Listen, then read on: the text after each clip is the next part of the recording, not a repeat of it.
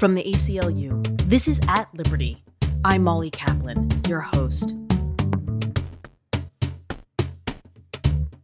As we approach the 20-year mark since September 11th, we're following up with the clients and the attorney of one seminal ACLU lawsuit on the CIA's post-9/11 torture program. A program that ended in 2010, but that continues to haunt its survivors and to stain the U.S.'s international human rights record. The lawsuit, Salim v. Mitchell, was filed in 2015 against James Elmer Mitchell and John Bruce Jessen, two psychologists contracted by the CIA to design, implement, and oversee the agency's post-9/11 torture program. The lawsuit was filed on behalf of three of the program's victims. All three were kidnapped by the CIA and then tortured and experimented on, according to Mitchell and Jessen's protocols. One of the men died as a result of his treatment. The other two men continue to endure the effects of their detention. In 2017, the psychologists agreed to a settlement, a first for a case involving CIA torture. And today, we'll speak with ACLU staff attorney Stephen Watt about what the litigation achieved and what still needs to happen to prevent any future use of torture. We'll also have a chance to listen in on Stephen's own recent conversations with our three clients as they rebuild their lives and navigate the continued effects of the torture program. Stephen, welcome to the podcast. Thanks, Molly. Stephen, you came to me and Kendall, the show's producer, months ago with the idea for this episode in advance of the 20th anniversary of September 11th. Why did you want to return to this case and to follow up with our clients, Suleiman, Mohammed, and the nephew of Gul Rahman? The idea behind this podcast was to tell folks about the success of one piece of litigation to address post-9/11 torture. I've been involved in litigating cases and other advocacy on behalf of, many other survivors of US torture since 2004. All of those cases were dismissed by US courts. So these men didn't even have their day in court. The cases were dismissed on the basis of what's called state secrets. The government basically intervened in the litigation because in those cases, we sued the US government and US government contractors. And we sued them for torture, but the government intervened very early on in the litigation, shortly after the legal complaints were filed, to argue that any further litigation of the case would be harmful to US national security interests, and that the case therefore should be dismissed, that judges shouldn't weigh in and decide whether or not these individuals were tortured and whether or not these individuals deserved an apology and other redress for what the government did to them. And Salim is the only case that got past that motion to dismiss stage. And we went into active discovery where the individuals had an opportunity to put questions to their torturers. And I've been in touch with the plaintiffs subsequent to that settlement. And I saw a manifest difference in their lives from when we started that litigation, when I had the first interviews with them in Istanbul and in Kabul and in Zanzibar. They had very different lives from the lives that they lead now. And I wanted just to talk with them and for listeners to hear about that change. Well, let's talk more about the case, but let's first lay some groundwork around it.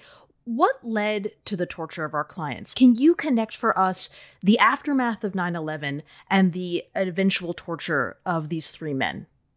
So shortly after 9/11, the CIA began to look at ways and means of gathering, and I quote, intelligence to prevent future terrorist attacks against the United States. And the CIA was never in the interrogation business, but they decided that they wanted to get into interrogation and that they wanted to get information and intelligence that would prevent future terrorist attacks against the United States. And from those early conversations, the CIA developed its so-called interrogation program, detention and interrogation program, which also included what's called rendition. So that's the transfer of individuals from one country to another. And then they would be detained and interrogated and the CIA started to develop its own set of interrogation methods. And I call them interrogation methods, but they were in effect torture. They were developed by Doctors Mitchell and Jessen from techniques that had been used within the US military. It was developed by the Korean and Soviets, torture methods that was to break down individuals' resistance to interrogation and ultimately to get the information that the CIA wanted. So that was the detention and interrogation program, the torture program that was developed within the CIA. And all this was being done, obviously, in secret. I mean, we knew shortly after the 9/11 that from newspaper articles and media reports that the United States and its agents were using torture. In 2014, the Senate Select Committee on Intelligence released an executive summary of a report on the CIA's rendition, detention, and interrogation program. And it basically mapped out the United States and the CIA, specifically development of this torture program. And in that report, there was an annex, and in that annex is a list of men who were in CIA custody and who were tortured by the CIA while in CIA custody. And in that list were the names of Mohammed Bensoud, Suleiman Abdullah Salim, and Gul Rahman. And through my work over the years, I actually had contacts with those three and actually had contacts with many of the others that were in that list. And we thought that here was the possibility to bring a case for accountability on behalf of some of those men who had been tortured by the CIA pursuant to its program. And I want to talk a lot more about our clients, but I first want to give listeners just a little more background on Mitchell and Jessen. How do two psychologists become involved in the architecture, the implementation, and also the evaluation of a torture program? How did that happen? I think it was incompetence within the CIA. As I mentioned, the CIA didn't know anything about interrogation. They didn't know about the means of gathering intelligence through interrogation. They'd never been in the interrogation business until September the 11th. And Mitchell was a consultant to the CIA, so he's a CIA contractor. And Jessen, he was in the US military and then transferred across to the CIA after 9/11 to actually assist Mitchell in the CIA's interrogation program, its design and its development. The whole theory of interrogation was that you break down the resistance of the persons you're interrogating by applying these cumulatively inhumane tactics to like completely break down their resistance. And you did that by torturing them or by inducing in them a state of learned helplessness where all you could do is comply with the interrogator's demands for information. That was their junk science theory. Stephen, how in the world did the Bush administration justify a program that violated not only international and U.S. prohibitions on torture, but also the Nuremberg Code, which was in place since 1947 in the wake of World War II and bans, non-consensual human experimentation, which this seems like was 100% non-consensual human experimentation. In short, Molly, they had government lawyers redefine torture and what it means to torture. And there's a famous legal memo authored by John Yoo, who was then at the Office of Legal Counsel, which defined torture out of existence. It had to be the type of conduct that would cause, and I'll quote here, organ failure or near death. And if it didn't rise to that level, then it wasn't torture. There's a whole series of, we now call them the torture memos, that doing just that, basically authorizing these techniques. And then they were signed off at the highest levels of government, including the methodology and the way that they applied them. That was all considered above board, and it was within the law. And so as we turn to our clients, this is the groundwork, just to review. Torture has been basically renamed into something that is not torture does not sound like torture, and that has been signed off on at the highest possible levels. And that is the ground that is laid as we turn to Suleiman Mohammed and Gul Rahman. We obviously couldn't talk to Gul Rahman because he's dead, his nephew. So can you tell us about our clients? What reason did the CIA give for their detention? And what is their story up until the point that you met them? Let's start with Suleiman. How did the U.S. come to detain Suleiman? So Suleiman was detained in March of 2003, and he was detained by a warlord in Somalia. Suleiman was a businessman, and he worked on the Swahili coast, going from his home in Zanzibar up to Somalia. And at the time of his capture by this warlord, apparently the CIA was looking for Al-Qaeda operatives in the Horn of Africa. So they had the word out to their in various cooperating partners, their other government intelligence agencies. And Suleiman apparently met the criteria, and the warlord sold Suleiman to the Kenyan intelligence authorities, who then transferred him to the sole custody of the CIA. And the CIA then flew him or rendered him from Djibouti to the dark prison, known in the Senate torture report as Cobalt, where he was interrogated or tortured for information that he didn't have about his associations with the Al-Qaeda terrorist network in Africa. And so Suleiman was held for close to 2 months in the dark prison and horribly tortured. He was then held for a further month in another CIA prison, also in Afghanistan, before he was transferred to the custody of the US military. And he was held by the US military in Afghanistan from 2003 through until his release back to his home in Zanzibar through the intervention of the Red Cross in 2008. And he was returned to his home in Zanzibar with a certificate by the US military, which basically said he is of no threat to the United States, so we're releasing him. He was just dumped unceremoniously back to his home in Zanzibar, and that's where he was when we first met him. And Stephen, I don't want to belabor it, but I think it's important for people to understand just how bad it was. Can you just give us an overview of some of the things that Suleiman faced while he was in custody? In the CIA torture site, where his torture was the worst, because it was a series of severities of torture, he was stuffed inside a small box, 3 by 3 foot. He was hung by the arms for hours in a dark room. He was beaten routinely. He was doused in water. He was rolled up in plastic sheeting. He was strapped to a waterboard and threatened with waterboarding. You know, in between all this, he was repeatedly interrogated about people and places that, you know, he did not know or had not been. You know, speaking to Suleiman, he was when I first met him. And you met him in 2010, right? I'd actually met him over the phone in 2010. But the first time in person was when you and I met him. And at that point, an investigator we had on the case, Clara Usiskan, she met Suleiman in Zanzibar when he first came out. So she had a very good sense of what he was like then. And he was completely destroyed. He had horrible flashbacks, on an almost daily basis.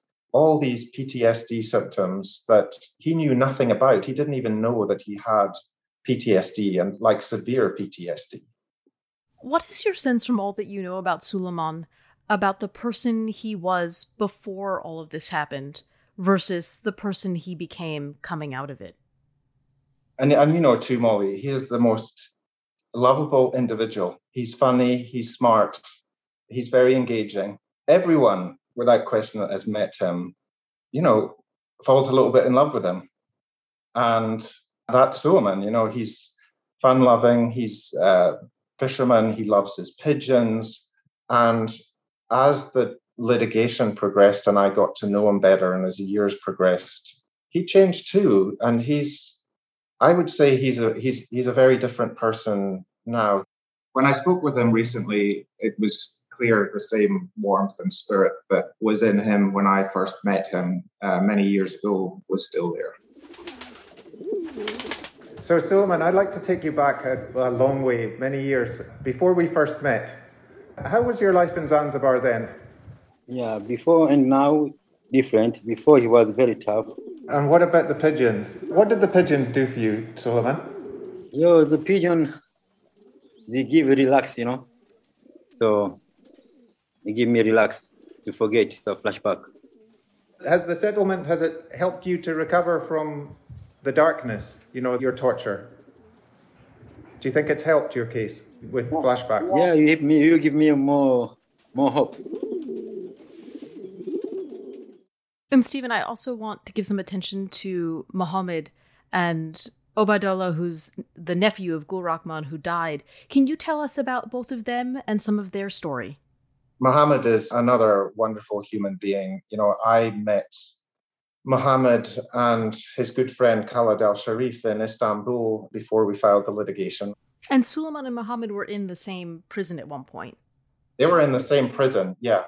So just to go a bit back, so I met Mohammed in Istanbul and he had a very detailed recollection of what had happened to him. So he was brought in there because the CIA suspected that the Freedom Fighter Group, and that's what the Libyan Islamic Fighting Group is, that they were in opposition to the Gaddafi regime in Libya. He's a Libyan citizen, but he's lived in exile from Libya, fleeing Gaddafi's regime since he was 17 years of age. He lived in Pakistan and lived in Turkey for some time, and he lived in North Africa for some time. And when he was picked up by Pakistani intelligence in Pakistan, it was in 2003, and it was because the CIA believed that the group that he was a part of were associated with Al-Qaeda. The group against the Gaddafi regime? Yes. That the Libyan Islamic Fighting Group are a group that are associated with Al-Qaeda. And that's just not true, as Mohammed or any other Middle East expert will tell you, that's just not factually true. So again, Mohammed was somebody who the CIA suspected of having information on Al-Qaeda, but had none. And yet he was detained, interrogated and tortured for almost a year in the dark prison before he's transferred to this new purpose-built facility, also in Afghanistan, where he was held for, I think it was a further 8 months or so, and before he was flown back to Libya, where Gaddafi was still in power. Where he hadn't been since he was 17. Since 17. And Mohammed felt that, he was going to be rendered by, he told his captors, he told the American that if you send me back there, Gaddafi is going to kill me. He was actually sentenced to death. There was a kangaroo court and there was a show trial, and he was sentenced to death. But then there was the Libyan revolution. Gaddafi was overthrown and Mohammed was released from prison. And he immediately, upon getting home, he started to collate his thoughts on his time in US custody. And he's got a memo that he was able to share with me. And that when I met him in Istanbul, I asked him, I said, your recollection of events is just so detailed. And he said, I have this memorandum. And he told me that he put that together because he really wanted justice. When I explained to you, Mohammed, that we could bring a case against these two doctors that helped the CIA to design and implement the CIA's torture program, why did you want to bring a case against these two doctors, Mitchell and Jessen? I directed the lawsuit against these individuals because of my ordeal. Having been forced through brutal torture for the more than 500 days that I was in prison. And as I was sensing, witnessing with my own eyes, I was thinking about how these doctors that dedicated their work not to serve prisoners or to alleviate their ordeal, but instead dedicated their knowledge to increasing the pain of the sick and to increasing the mental distress of the sick, and doing so knowing the specific points of weakness of the prisoner so as to intensify their pain and to intensify their torture. This was an agonizing tribulation. one that I can never forget. I will never forget how the doctor became the executioner and betrayed his oath.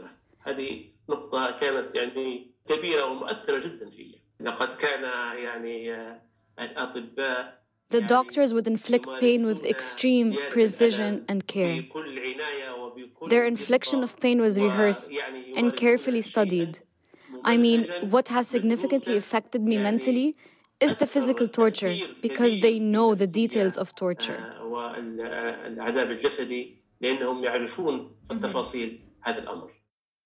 And Mohammed, when we first met Istanbul and I explained the case against Mitchell and Jessen, did you realize then how difficult that case would be to litigate in US courts? For example, did you know that I would be asking you many questions over many months, and you would have a deposition when the other side questioned you, and then you were examined by the other side's doctors? So did you understand all that going into the litigation? Yes, there was no doubt in my mind that this was going to be a difficult pursuit, and one that required bravery to overcome it. It was not an easy matter because, unfortunately, the United States practiced torture and refused to admit to it, and did not allow their documents that expose this truth to come out. So I knew there was going to be obstacles and complications. And Stephen, let's talk a little bit about Gur Rahman, and you spoke most recently to his nephew. Can you give a little background on his case? Yeah, so Gur Rahman, he was one of the early prisoners in the CIA program. He was rendered into CIA custody at the end of 2002. He was held for a month, and while he was in that prison, the same one that Suleiman was in and Mohammed was in, he was subjected to many of the Mitchell and Jessen techniques. And also, Jessen himself was involved in his torture. He was actually in the Cobalt facility. Jessen was in the Cobalt facility, and he was supervising Gur Rahman's torture. And Gur Rahman was eventually tortured to death. He died of hypothermia in that prison. And there was an investigation done by the Office of the Inspector General, which confirmed that Gur Rahman died in that facility in November of 2002. And after his death, we know from newspaper reports that his body was buried in an unmarked grave in the Bagram airfield. And despite the CIA killing him, there was no notification to his family ever. There never has been. Obaidullah, with who we spoke with, his nephew, the first they heard, or first confirmation, official confirmation, was when I sent Obaidullah a copy of the Senate torture report with the entries on Gur Rahman, and then the documents that we obtained in the course of the litigation, which described in horrifying detail Gur Rahman's last days and how he died of hypothermia. And there's even an autopsy report. So we have that with that, and that took me sending that official note to Obaidullah that he could then share with the rest of the family and the community that Gur Rahman, their father, is the father of 3 young children, now all grown, a wife, a grandmother. That was the first they'd heard. But still, the family have not received that notification from the US. They haven't received an apology. And the US hasn't even told them where the remains are. They haven't been able to bury Gur Rahman because they don't have the body. And, we tried to get those answers through the litigation, but, the litigation was against Mitchell and Jessen, not against the United States.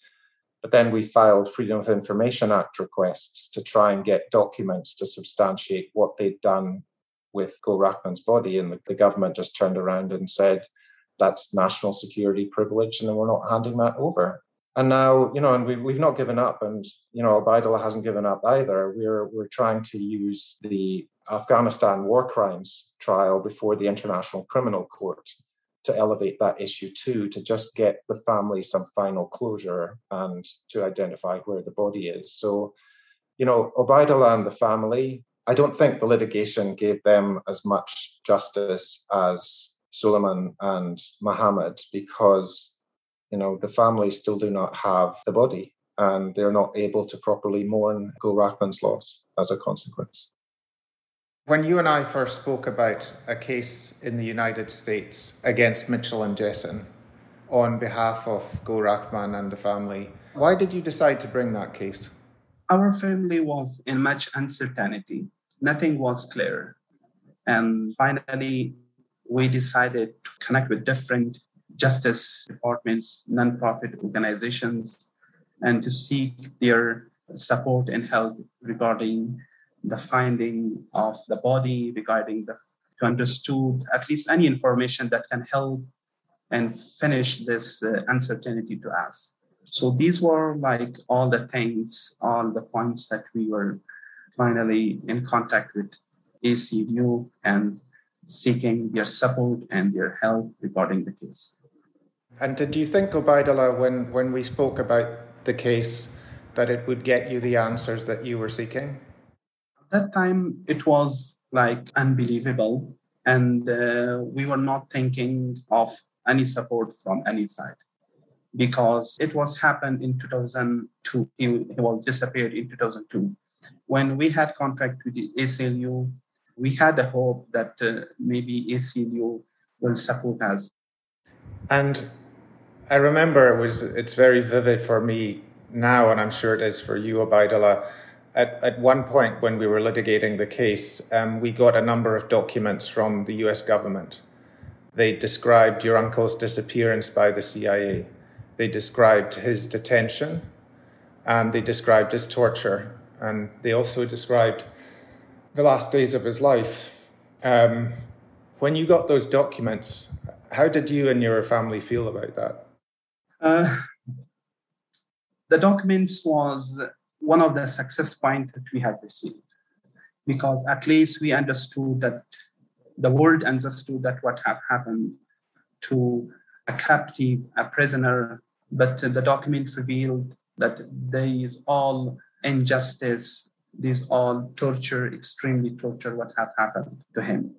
I remember again and again the published article written on my late uncle Gul Rahman, that the last hours in this world, that his eyes were open and frozen. The article was saying that his eyes were open and it was like blinking, and he was frozen to death. It showed the real picture of the cruelty, the real picture of violence of those who have led, who have monitored, who have been involved, and who was doing the torturing with the Afghan prisoners. Stephen, we haven't mentioned that our three clients were three of, I think last I heard, 119 people, right, subjected to torture. Yeah, it's 119. That number comes from the list in the back of the Senate torture report. There's a list of 119 names.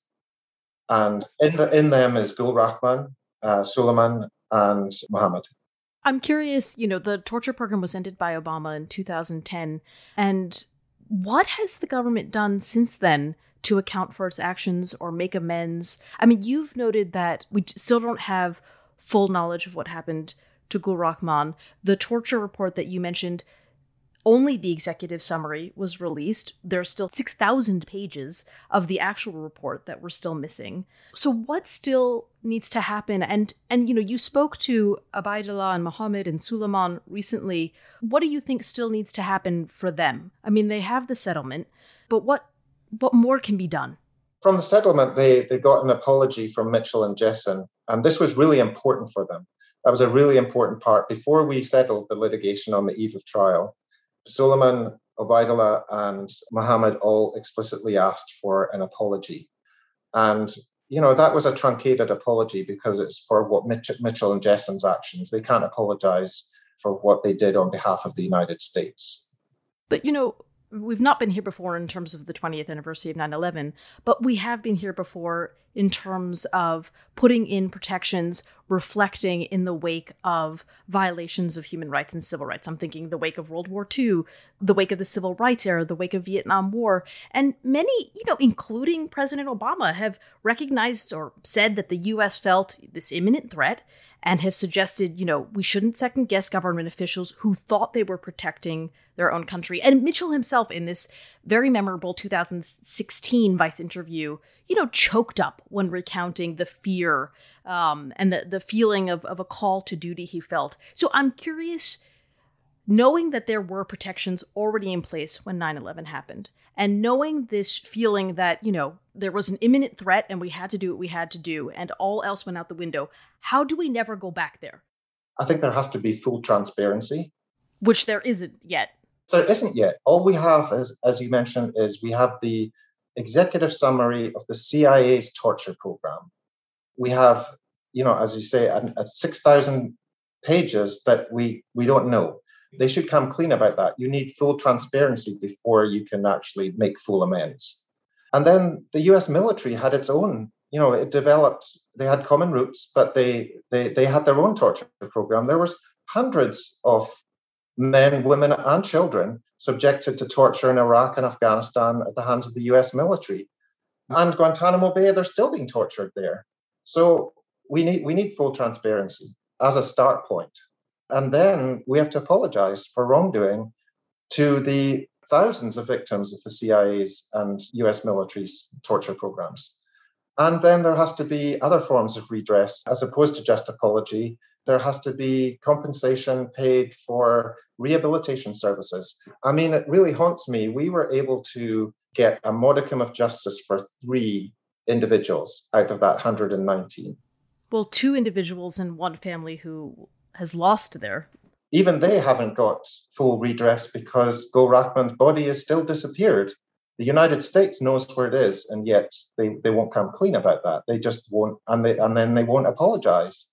So transparency is huge, and it's just lacking. And we even have President Obama. He said, we tortured some folks. If you acknowledge that, then there has to be something more than just acknowledgement and transparency. There has to be full accounting.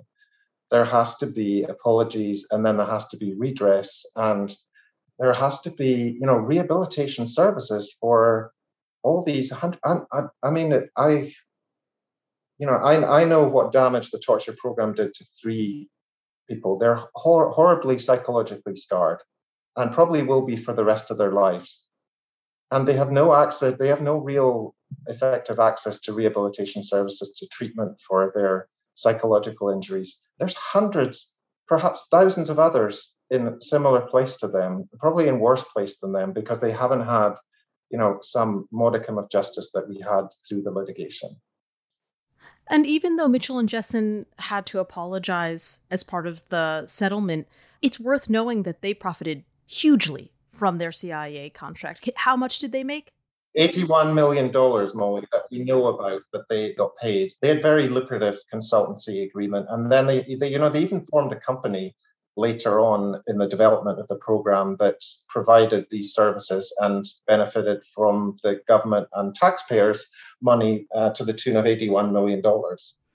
Stephen, I'm wondering, to end, when you most recently spoke to our 3 clients, what did it feel like for you to come back now after the settlement, 4 years, almost to the day, because it was August 2017 that the case was settled.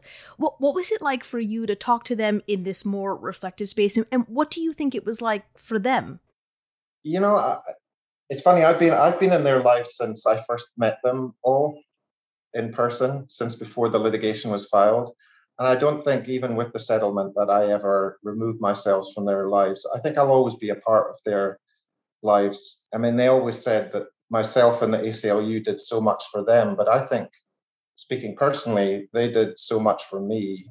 Their courage in going forward and their tenacity and just their warmth and their willingness to trust me and the ACLU with their stories. They'll always be a part of my life. There might be an attorney-client relationship, but it's something much bigger than an attorney-client relationship when you work with people such as Suleiman and Mohammed and Obaidullah. They really are part of my life. So I wasn't surprised by what they said, but I was heartened by what they said, because that's what I felt, that their lives had changed and the litigation had made a difference. And it was just a privilege to be both and to still be a part of their lives and their changing lives, I think.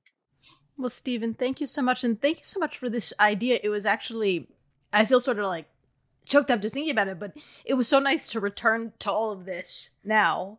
And this is a really important thing. And again, this was something I learned from Mohammed too. He said to me, when we were signing the settlement agreement, we had the 2 signatures of Mitchell and Jessen on the settlement agreement.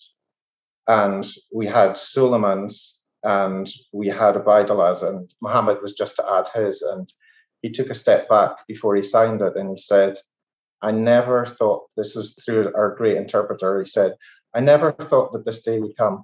And he says, what this has done for me, it has really built up my trust in people again, and not just people in you and the other lawyers from the ACLU and in the institutions, and meaning the institutions, the court, that there can be justice through, even for these horrific events, that there can be some modicum of justice.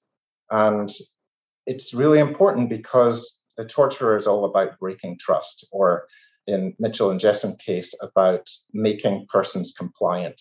And that's what Mitchell and Jessen's program had done to Mohammed and the many others that were subjected to it.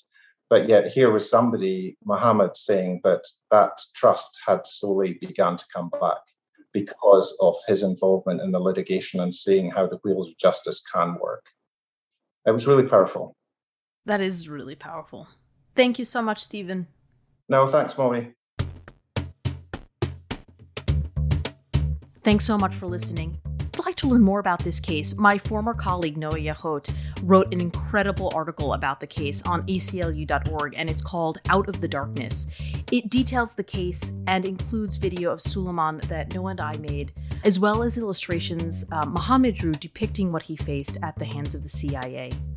And as always, please be sure to subscribe to At Liberty wherever you get your podcasts and rate and review the show. We always appreciate the feedback. Until next week, stay strong.